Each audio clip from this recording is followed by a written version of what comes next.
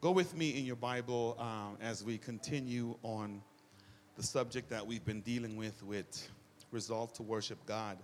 We're still at the beginning of the year and we're working towards breakout. And I can see that God is beginning to move and have his way in our midst, in our freedom to worship God. That's what it's all about. So come on, show our worship team a little bit of love and appreciation. Yeah. Amen. We thank God for that. Exodus chapter 20 and verses 8. I just want to read that. And I want to share four things with you as a result of the text this morning that I want to walk through, hopefully give us more of a reason to come together to worship God. Exodus chapter 8, verse 20. What did I say? 20 and 8, yeah. Yeah, amen. Minister Annette's getting old. She keeps forgetting everything. Yeah, and she's messing me up over there talking about 8. You said 20. You had it right. I know it's me. I'm getting old. Yeah, amen. Mine is failing me. My wife's been telling me that since we got married.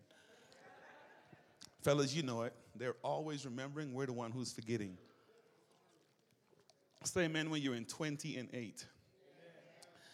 Let me read, and we're going to pray and walk through the text. Verse 8 from the ESV says, "Remember the Sabbath day to keep it holy." Then verse 9 says, 6 days you shall labor and do all your work, but on the seventh day is a Sabbath to the Lord your God, Yahweh Elohim. On it you shall not do any work, you or your son or your daughter or your male servant or your female servant or your livestock or the sojourner who is within your gates.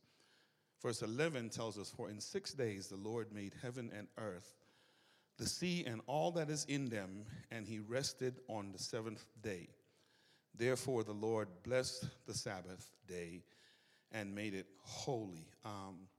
Let me just, for those that this is your first Sunday, we've been dealing with the subject of pursue God and worship. And the first thing we saw in verse 1 through 3, God, number one, made the declaration that we should have no other God before him. So we worship him because he's God by himself, that we shouldn't create any image. Last week we saw the truth that we should not hold the name of the Lord God in vain. And today we're going to talk about the Sabbath. With me? Turn to your neighbor real quick. Say, neighbor, remember the Sabbath to keep it holy. Yeah, I'm guilty of breaking that one. And you too. Yeah, don't just say just the preacher. Amen. Yeah, we going. Let's pray.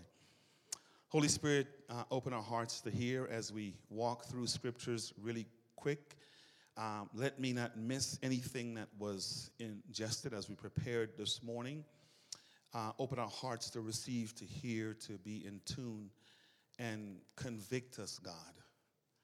Holy Spirit, do the convicting, because we want to worship you for who you are. As I reflected on the passage today and this week, the Sabbath reminded me of the tithe. You tell us we can have 80, just give you, 90, you tell us just give you 10. And then all you're asking for is one day. Wow. Do your work, God. In your name we pray and thank you. Amen. We're going to allow God to be God in our midst this morning. A couple of years ago, y'all remember this. I want to put the big idea on the screen first. I want y'all to see this. Here's the thing. Remember to keep the Sabbath holy and dedicated to God as a day of rest where we worship him, and then by reflecting on his work of redemption, keep that in your spirit as we talk through the message this morning. The Sabbath belonged to God. Say it with me again. Say, the Sabbath belonged to God. Yeah, a couple of years ago, I think it was 2014, February maybe, the Broncos went to the Super Bowl. Y'all remember that? Yeah, don't cheer. They got that butt whipped. Yeah, they did. Yeah, that was an embarrassing moment for Denver and for all of us who lived in Colorado, because our friends from all over the world called us and reminded us. Come on, don't act like they didn't. And we didn't know what to do but put our heads down, and we were just all, just defeated. And that's for the Broncos fan. Those of us fans, we were cool. No. But you get the idea. And we don't know what went wrong, whether it was a sense of comfort or a sense of confidence or maybe it was arrogance like the North Carolina fellas, or, whatever the situation was. But it was apparent that they didn't prepare themselves adequately for the game. And then this go round, they vowed never to make the same mistake again. Are you with me? I mean, maybe they weren't prepared for the big stage. I don't know what the situation was, but news reporters have been reported as they prepared themselves to go into the game this time, that the captains of the team called for a curfew with the team players. And they didn't want to go into the game making the same mistakes they did last year. So the whole thing was, before Sunday came around, let's call a curfew. And some reporters have quoted Peyton as saying he wanted a 9 o'clock curfew. Now, that's an early time for a lot of young folk with a whole lot of money. You know what I mean? You start making that kind of money. I can do what I want to do, when I want to do it, how I want to do it. You ain't my mama. Don't tell me go to bed at 9 o'clock. You can see how tense that must have been in the locker room or in that meeting room. But the point of all of that was they wanted the players to kind of settle down and meditate and get all of the week out of their mind and just focus on that big stage, that platform, and start to study the game plan a little bit, start to reflect on some of the moves that the opponents could make, and start to reflect on strategy, and start to reflect on what they were about to do, such that when Sunday came around, they had processed well and they were good enough to go into the game. So they called a curfew. I'm learning more and more that as Christians, a lot of us have forgotten about what I'm going to refer to as the Christian curfew. And we show up to the game on Sunday morning and we can't worship well because we hadn't reflected on the game and we hadn't reflected. Come on, are you with me? And we're waiting for the worship team to prepare us when you should have called your curfew early enough the night before. Come on, talk to me. As opposed to doing what we do and all that good stuff, we should have settled down and said, I'm getting ready to go to the presence of God. Let me prepare myself. I'm old enough to remember when I wasn't mature enough to call my own curfew. Mama and them Saturday night would say, you better get your clothes ready. Some of us mature people know about that. Come on, y'all. And baby, have you done your Sunday school lesson? Oh, come on, y'all, if you can identify with me, say amen. Come on, are you with me? Have you done your scripture verse? Have you, and even those of us that were crazy enough to go hang out that night, we knew we had to come home early enough because church was, yeah. And if we had a little something on our breath, we'd brush and, because we honored the curfew because you were good and ready to go into the presence of God. Are you with me? I think God in this text is trying to remind us of the Sabbath and preparation to go into the game of life. And a lot of us miss it because church has become commonplace and we don't take serious what God is calling us to do. And as a result, when we go to work on Monday, the enemy comes around the corner, he attacks, he sidetracks, and we end up getting defeated. We take the name of the Lord God in vain. We don't recognize who Yahweh is. Come on, say amen. And we find ourselves being defeated all day long. Well, it's time to get back to a place where we worship God. This text that's in front of us, it reminds us of what it is God calls us to do, and it calls us on Sunday morning, and I'm using Sunday intentionally by way of Sabbath, and I'll explain in a little while, to a place of rest where we give that one day to God. Granted, every day of the week really belongs to Him, but Sunday ought to be uninhibited praise. Come on, are you hearing me this morning? Just want to talk to you this morning. Come on, say amen if you're hearing me. Now, here's the thing that I want you to understand by way of literary context. For you to really get the heart of what God is saying to the Israelites, I need you to go with me. Let's go through a couple of passages. Back up with me to the book of Exodus chapter 8. And I'm going to read, and I'm going to let the text speak for itself. And Wednesday, I'm going to invite you to come out on Wednesday. We're going to dig Exodus chapter 1, We're going to dig a little deeper to get into what God is saying. Because when we look at this text, we're going to find out that the Israelites were reminded to keep the Sabbath because God wanted them to dedicate that particular day to Him. So go to Exodus chapter 1 and jump down to verse 8. I want to read a couple of passages of Scripture just to set the context for what I want to share. and I'm going to let the text speak for itself. If you're in verse 8, say amen. Now, here's what you need to know with this command that Jesus has given the Israelites. At the time, the Israelites found themselves in Egypt. Come on, say they were in Egypt. Now, you know they got to Egypt. I've been saying this for the entirety of the series by way of divine providence. God was preserving them for something unique that he wanted to do through them. So look at verse 8 of chapter 1. It says, "Now there arose a new king over Egypt who did not know Joseph." I explained that. Get the podcast. You can hear this. Look at verse 9. "And so he said to the people, 'Behold, the people of Israel are too many and too mighty for us. Come, let us deal shrewdly with them, lest they multiply, and if war breaks out, they join our enemies and fight against us and escape from the land.'" Look at verse 11. "Therefore they set taskmasters over them to afflict them with heavy burdens. They built for Pharaoh's store cities, Pithom and Ramses." Verse 12 says, "But the more they were oppressed, they multiplied, and the more they spread abroad.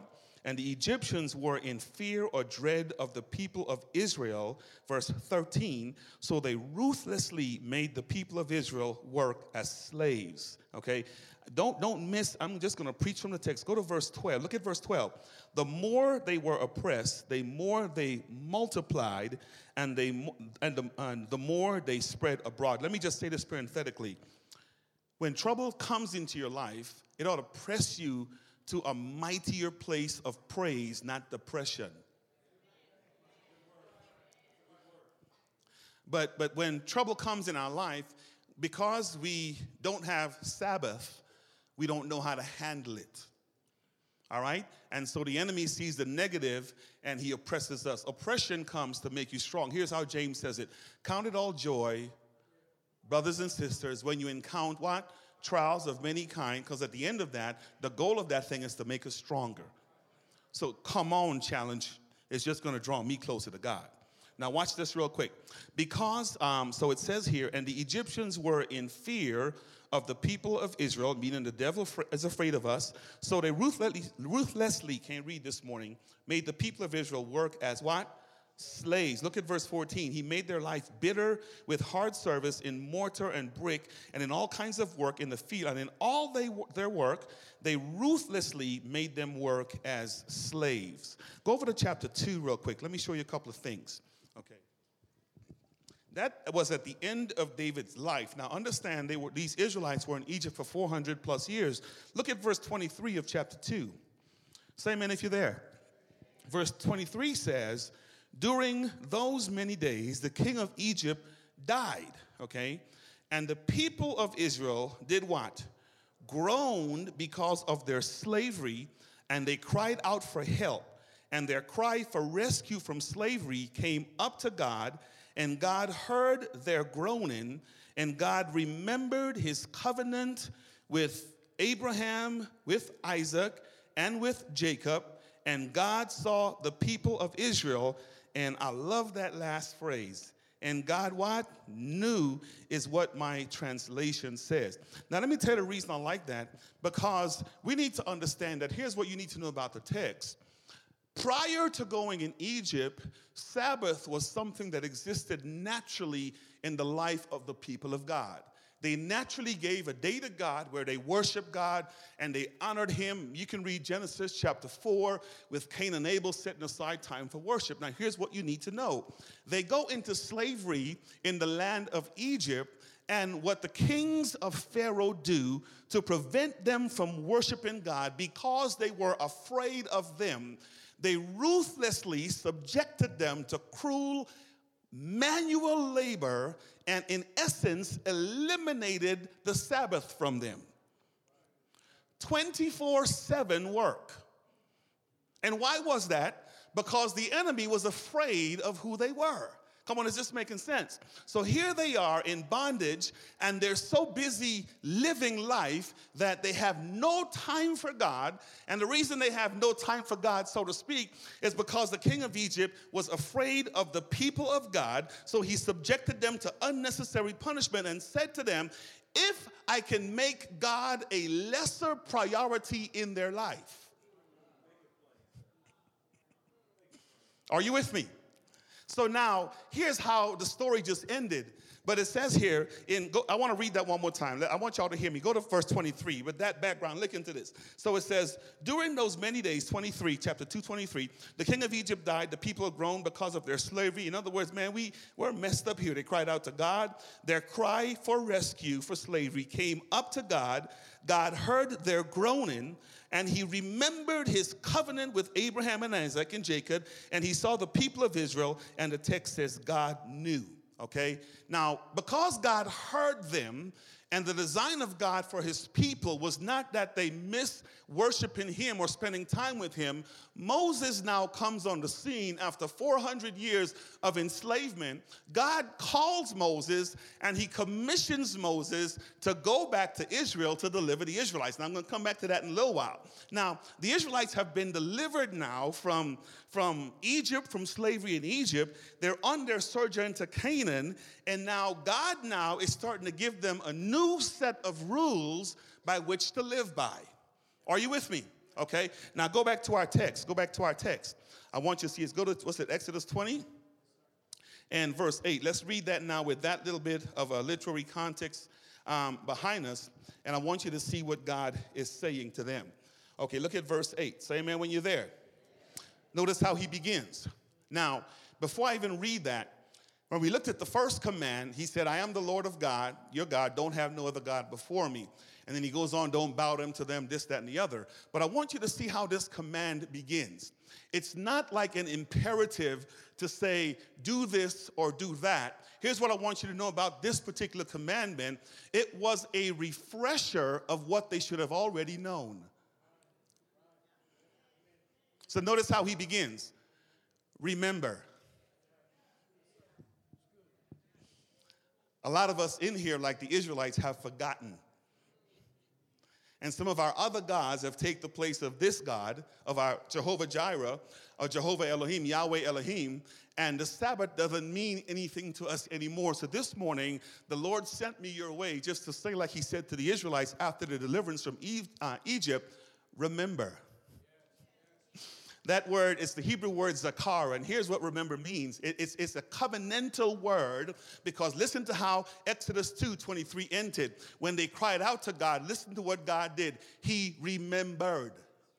He was reminded, and listen to the remembrance that he had. The relationship and the covenant that he entered into with Abraham, Isaac, and Jacob. And because God's brain, and I'm speaking metaphor, because God, if you know God, he never forgets. Are you with me? He was using terms so you and I could understand and we can connect with what he's saying. He remembered his covenant and he acted. So now he's saying to the Israelites, upon your deliverance, I need you to remember the covenantal relationship we have.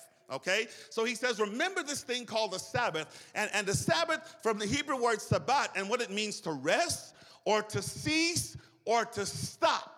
Okay? Remember this Sabbath, this particular day that I've set in place. And then he says to keep it holy. Okay? The word kadesh. And here's what that means. Consecrate it. Oh, you got to get what consecrate is. Yeah. See, a lot of us don't know what consecrate, y'all excuse the illustration, but the only thing I can think about consecrating is I'm a guy that love red snapper. This illustration just came, and red snapper is one of my favorite fish. And my wife went to the fish store yesterday, and then she said, I said, can I have my red snapper? Just like a little kid, I'm ready to eat.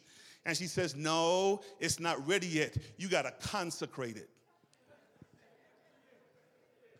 Season it and let it sit for a while so the season can get all through. Oh, y'all not hearing me. It can get all wrapped up in it and marinated, so when I cook it, you'll love me more. Same thing God is trying to say. When you get to this Sabbath, if you understand the concept of Sabbath and the curfew that I'm trying to get you to lock into your spirit, you'll set yourself down so you can consecrate yourself so I can get all up in you.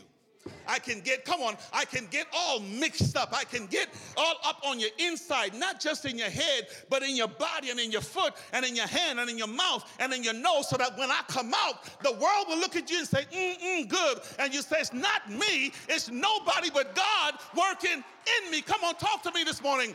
Consecrate the day, he said. Are you with me? This is free. A lot of us taste nasty to the world because we miss the consecration part. We don't have Sabbath. You guys all right this morning? Remember the Sabbath, consecrated. Now here's what I need you to know. The reason Jesus can say, or God can say to the Israelites, remember the Sabbath, is because the Sabbath was nothing new to them. If you were to go to the book of Genesis, and we'll go here Wednesday, we don't have time to do it tonight. Genesis chapter 2, the text says, in 6 days God made the heaven and the earth, and on the seventh day he what? So that principle was carried throughout. Let me jump ahead to Exodus chapter 16. Here's what happened. You remember, this is even before verse chapter 20. They were on their way to Canaan land. And listen to this. They were hungry. They were thirsty. They would cry out to God. And you know the concept of manna, right? And here's what God would do. He would rain down manna for them. And here's what he would say. I'm only authorizing you to collect manna for 6 days. Because the seventh day I've got you if you got me.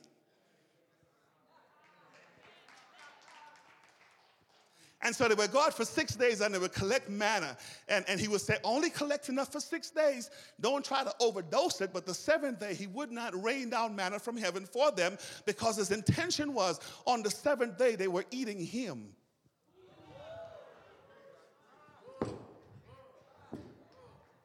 Not the food he provided. Oh, y'all missed that.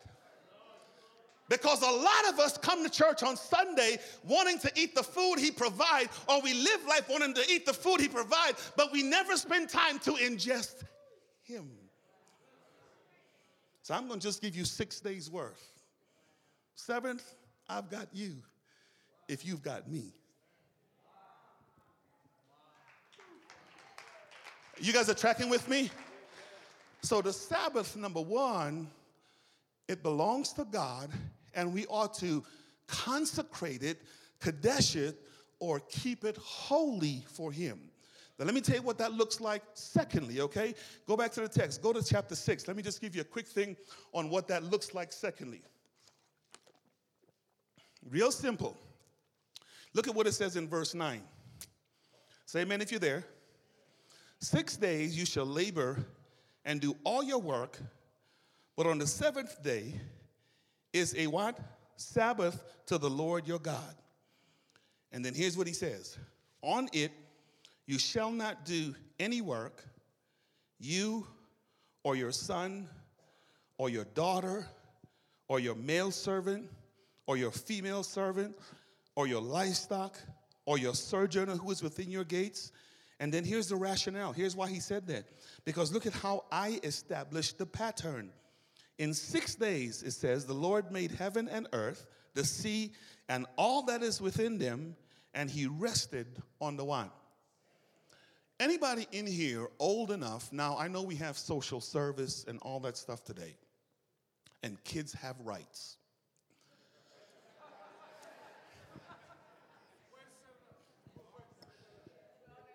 When I came up, the only right I had was the good butt whipping if I didn't do what mom and them said. Yeah. So Sabbath for me was not an option. Are you with me? I think the text is trying to tell us the same thing. He's not saying don't do you, but take time to do me. I want y'all to hear me, okay?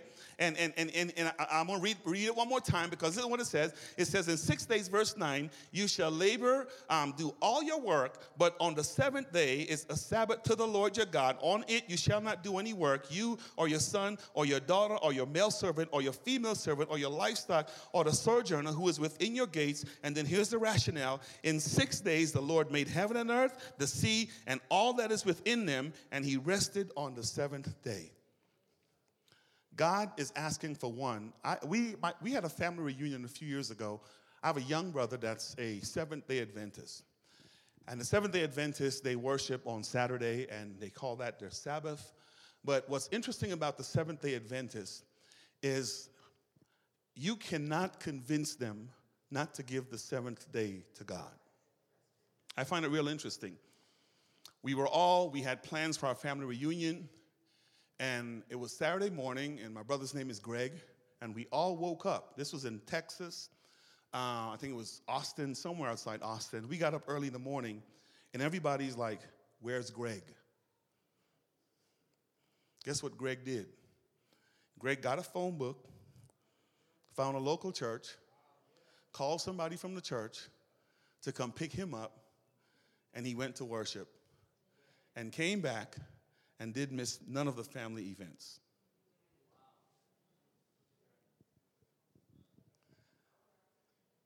Those of us who call ourselves Christians, we don't think like that because the Sabbath doesn't mean that to us.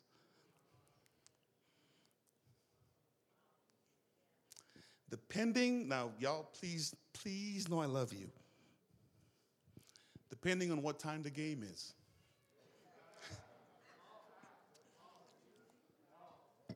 And how much we spent on tickets. Hey God, I love you, but. And I'm going to talk about rationale in a little while. The text is challenging us in this way, to seek first the kingdom of God in our worship, and then all else. Are you hearing me? So it's not even a matter of saying, because we're going to have situations and circumstances in our life that's going to preclude us from coming to church. I get that, but it's not so much about coming to church as it is about doing God. Does that statement make sense? Getting you and God in the right place, and if circumstances or situations enables you to come to church, so much the better, because I am giving time away for God, so it's just me and it's all about Him. Is this making sense, guys? Okay, so number one, the Sabbath belongs to God. Number two, we ought to cease all work on the Sabbath to give God His. And the most important things I want y'all to get real quick is the third thing I want to share with you, and that is this. We worship God on the Sabbath by thanking Him for our redemption. Okay? I know none of you get this yet, but I want y'all to track with me. Go to the book of Deuteronomy chapter 20. Go here with me. You're going to see these same commands repeated, and then we're going to talk about it in a little while. Deuteronomy chapter 20, and I'm almost done. Deuteronomy chapter 5, I'm sorry. Deuteronomy 5, and jump down to verse 12. Let me read the same thing from a different perspective so we can see what it's saying. Then I'm going to share with you some things. You guys are there? This is what excites me about the Sabbath. Verse 12. Say amen if you're there. Verse 12 says, observe the Sabbath day to keep it holy, as the Lord your God commanded you. And then same data, 6 days you shall labor, do all your work. Verse 14, but on the seventh day is a Sabbath to the Lord your God. On it you shall not do any work, you nor your son, your daughter, your male servant, your female servant, your ox, your donkey, or any of your livestock, or the sojourner who is within your gates, that your male servant and your female servant may rest as well as you. Now look at verse 15. Here's the reason. You shall remember that you were a slave in the land of Egypt, and the Lord your God brought you out from there with a mighty hand and an outstretched arm. Therefore the Lord your God commands you to keep what? Now let me paraphrase it, then I'm going to show you two scriptures and then we're going to end. Listen to this real quick. In 6 days I made the heaven and the earth, on the seventh day I rested. Here's the deal. Because of what I did for you, I need you now to keep the Sabbath, to give me back mine. Okay? Now, the only reason I want you to keep the Sabbath is I want to sit on my throne in heaven and have you come around, cast off your crown, bow at my feet, and thank me for what I did. Because if you don't think enough of me to thank me for what I did, maybe the truth exists that you don't know what I did for you. So here's what I did. 400 years, 24/7 work. No break. And then you cry out to me, and I am the one who went to Egypt with a mighty hand and broke that iniquitous cycle, and I'm trying to reinstill something to give you back a day that you lost while in slavery. I wonder if you guys are seeing this like I'm seeing this. Come on, is this making sense to you? Okay, and the reason I want y'all to do this is because I am the one who brought you out. So if you don't do nothing else on the Sabbath, you take time to thank me. Hold up. The problem is, a lot of us don't know why God brought us out. You kind of get what I'm saying? So let me just walk you through two texts, and then we're going to end on this because I want God to have his way. Go with me to Exodus chapter 3. Exodus chapter 3, and jump down to verse 10. Yeah. Exodus chapter 3, and we'll deal with this a lot more on Wednesday as we talk about Sabbath, because I know you're going to have a lot of questions on what you can and can't do and all that good stuff, so on and so forth. So on and so forth. Okay, y'all ready for this? Okay. Exodus chapter 3, around where do I want to start? Verse 10. Look at verse 10. Say amen if you're there. So this is God commissioning Moses to go to Pharaoh. Watch what he said. Come, I will send you to Pharaoh that you may bring my people, the children of Israel, out of Egypt. Now watch this. But Moses said to God, who am I that I should go to Pharaoh and bring the children of Israel out? Verse 12, God said, I will be with you, and this will be the sign for you that I have sent you. Come on, say the sign. Not a sign, but the sign. Are you with me? The article is before it, makes it proper. This will be the sign. When you have brought the people out of Egypt, you shall do what? Serve God where? So check this out. That word serve can also be translated, and some of your translation uses this word, worship. Okay? Worship has been taken away from you. I want y'all to hear me say this carefully. And for 400 years, you had inhibited worship.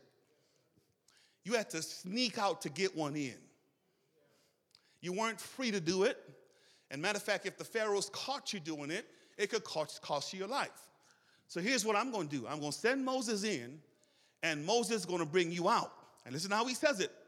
The sign that you have been brought out, Jesus, is the fact that when you meet me on the mountain, you're going to worship. Now, the reason I like that, because if coming to worship is not a high priority for people, maybe you haven't been brought out yet. And there's something that still has you in bondage, because if I read that text just right, Moses, here's the proof that I'm sending you, because when the folk come out, they're going to worship me on the mountain. Not that they might, not that they will, but there's going to be a level of freedom. And let me just kind of say it this way, because I just can't help myself right about now. If God has done anything for you, if you know who he is that has raised you up and brought you out and give you a new walk and a new talk and a new song and delivered you from that sickness and brought you through the divorce and kept you from bankruptcy, when the doctor said no, he still said yes. That overdose and that addiction and that thing that has you bound, if God has brought you out, the sign ought to be your willingness to worship him for who he is. I want y'all to hear me say that. So if Sabbath is not important, maybe he hadn't brought you out yet. And connecting this to the previous text in Exodus chapter 20, the other God might still have you.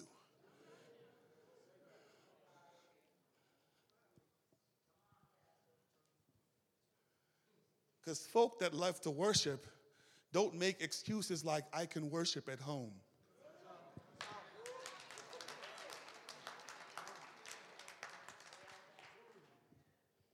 Because you know when God calls, you respond. Right? Come, I want y'all to hear me, okay? I want us to hear the importance of what God is saying. If I have done anything for you, then the sign is going to be the proof or the evidence of my work in your life is your ability to worship, okay? Whatever worship looks like to you, I'm not saying it's got to look a certain way. Whatever it is, you're going to give God his. Are you hearing me? Let me give you another one, chapter 4. Go to chapter 4 of Exodus. Let me show this, chapter 4, verse 21, and then we're going to stop real quick. Exodus 4, and jump over to verse, 21. Yeah. This is good. This is good. Verse 21. Say amen if you're there. Look at what it says in 21. God sending Moses. This is the same, another repetition of pretty much the same thing. And the Lord said to Moses, when you get back to Egypt, see that you do before Pharaoh all the miracles I've put in your power. But I will harden his heart so that he will not let the people go. Then you shall say to Pharaoh, thus saith the Lord, Israel is my what? Firstborn what? Son. And I say to you, let my son go that he may what? Serve me. The same Hebrew context or connotation, he may worship me. If you refuse to let him go, Jesus, behold, I will kill your firstborn. Now, you all know with me quite well that of the 10 plagues that God released over Egypt was the battle against the god. It was not until the death of Egypt's or Pharaoh's firstborn that he released the people of God. Here's what this is saying. And I want y'all to hear the spirit in which I'm saying. This is no different than Matthew chapter 6, verses 33. God says, I brought you out. I gave birth to you. Here's my word. I redeemed you from the pits of hell. Whatever it was that had my people captive, when they gave their heart to me, that's the whole Christocentric thing. I entered their life, and now they're my children. So listen to this. Anything that inhibits the worship of my children, I'm going to deal with it. You got to hear the nuance in that, because if there's something in my life, if there's something in your life, if there's something in our lives that's inhibiting our ability to worship God, you don't have to fight with it. Just worship. God's going to deal with it. I want you to hear me say that. Come on. Just worship. God is going to deal with it. So here's what he said to Pharaoh. Moses, I need you to go to Pharaoh and tell him that Israel is my firstborn. And verse 23 says, let my son go that he may worship me. And if you refuse to let him go, I'm going to deal with you.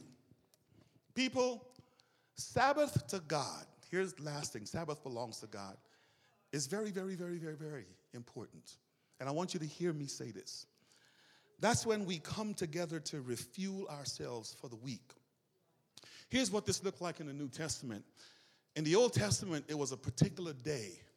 In the New Testament, after the resurrection of Christ, the day switched from Saturday to Sunday because it patterned the resurrection of our Lord and Jesus Christ.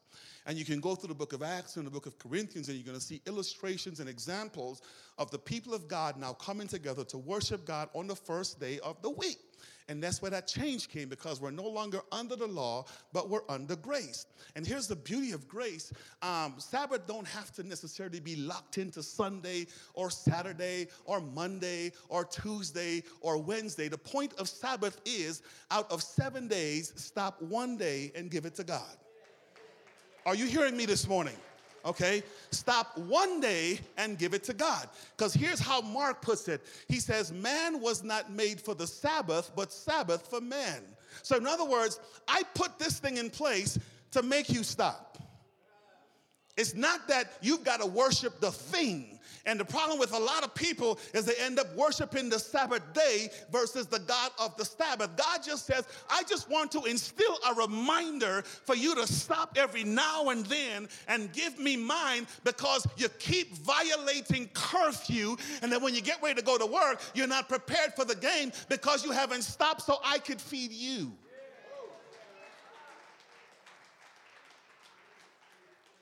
Man, last night about 9 o'clock, got my clothes out, get to ironing, because I said, I'm not going to get so busy on my Sabbath that the distractions of the world or of home or of life interferes with my worship of God. So call me old-fashioned. I think mom and them knew what they were doing. I think mom and them knew what they were doing when they called curfew on Saturday night.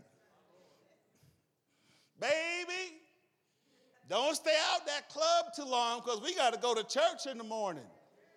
I think mom and them knew when Jimmy would come over, boy, you got to go. We got church in the morning. And it's in the preparation that we availed ourselves for God. We studied the game plan. We studied the plays. We studied everything because we understood that the Sabbath belonged to God, such that when we leave worship on Sunday, we are prepared for the world on Monday. Bring it on, enemy. I've spent time with God, and listen to this. God now is going to fight for me.